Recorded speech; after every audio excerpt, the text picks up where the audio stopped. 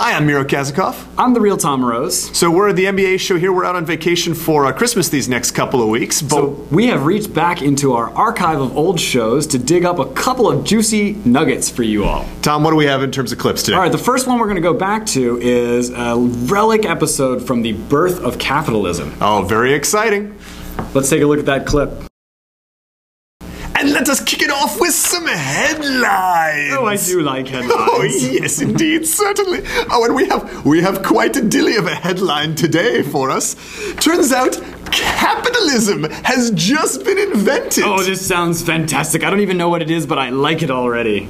Well, I expect that I think things will change. This will change business in quite the big way. So could you start out by explaining a little bit about how business works right now? So yes, let's look at business now. Give me an example of one business model. Let me give you a 3-step process that is a common business model. Step 1, be incredibly rich in aristocracy. Check. Step 2, get a boat from the king to transport goods and trade and exploit the resources of our colonies. Also check. And step 3, profit. Profit? Profit, yes. Oh, indeed. Profit. Profit. So, now that he's written this book, how does this business model change? You're referring to Adam Smith and his book, An Inquiry into the Causes and the Wealth of Nations. Yes. Largely he undermines step number 2, that whole thing about the king and the queen. Instead of now renting your boats, your rich friends will get together and own their own boat, and instead of the queen saying who can go where, everyone will just compete freely for resources and goods. So won't there be way too many boats if anyone can get a boat? Aha! But this is where, we will have exactly the right number of boats. I don't see how that's possible. It is through, and I kid you not, this invisible hand. Have you read the book?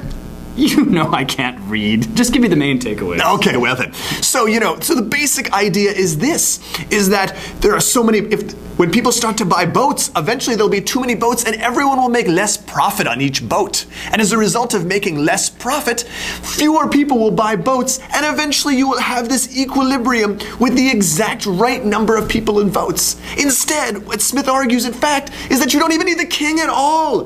That resources, if you don't allocate them, they will exactly allocate themselves in the right way where there is need, and everyone will see an equal return and a more even distribution of capital.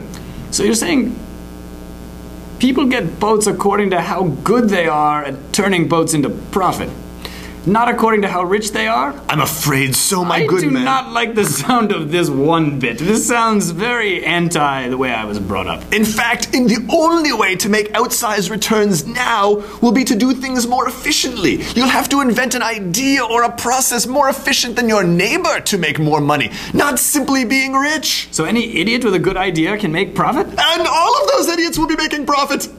I don't know about this. Oh, this is bad. Wait, I'm getting breaking news. What's our breaking news? What's that? Why are you talking to your hand? I have a small transmitter in my wrist. What the hell is a transmitter? I'm getting breaking news that one of our colonies, one of our colonies has just signed a declaration of... The declaration of what? This is not going to be good for business. And thanks for watching. I'm Miro Kaz. I'm the real Tom Rose. Make sure to subscribe to us on iTunes, and you've been watching The NBA Show.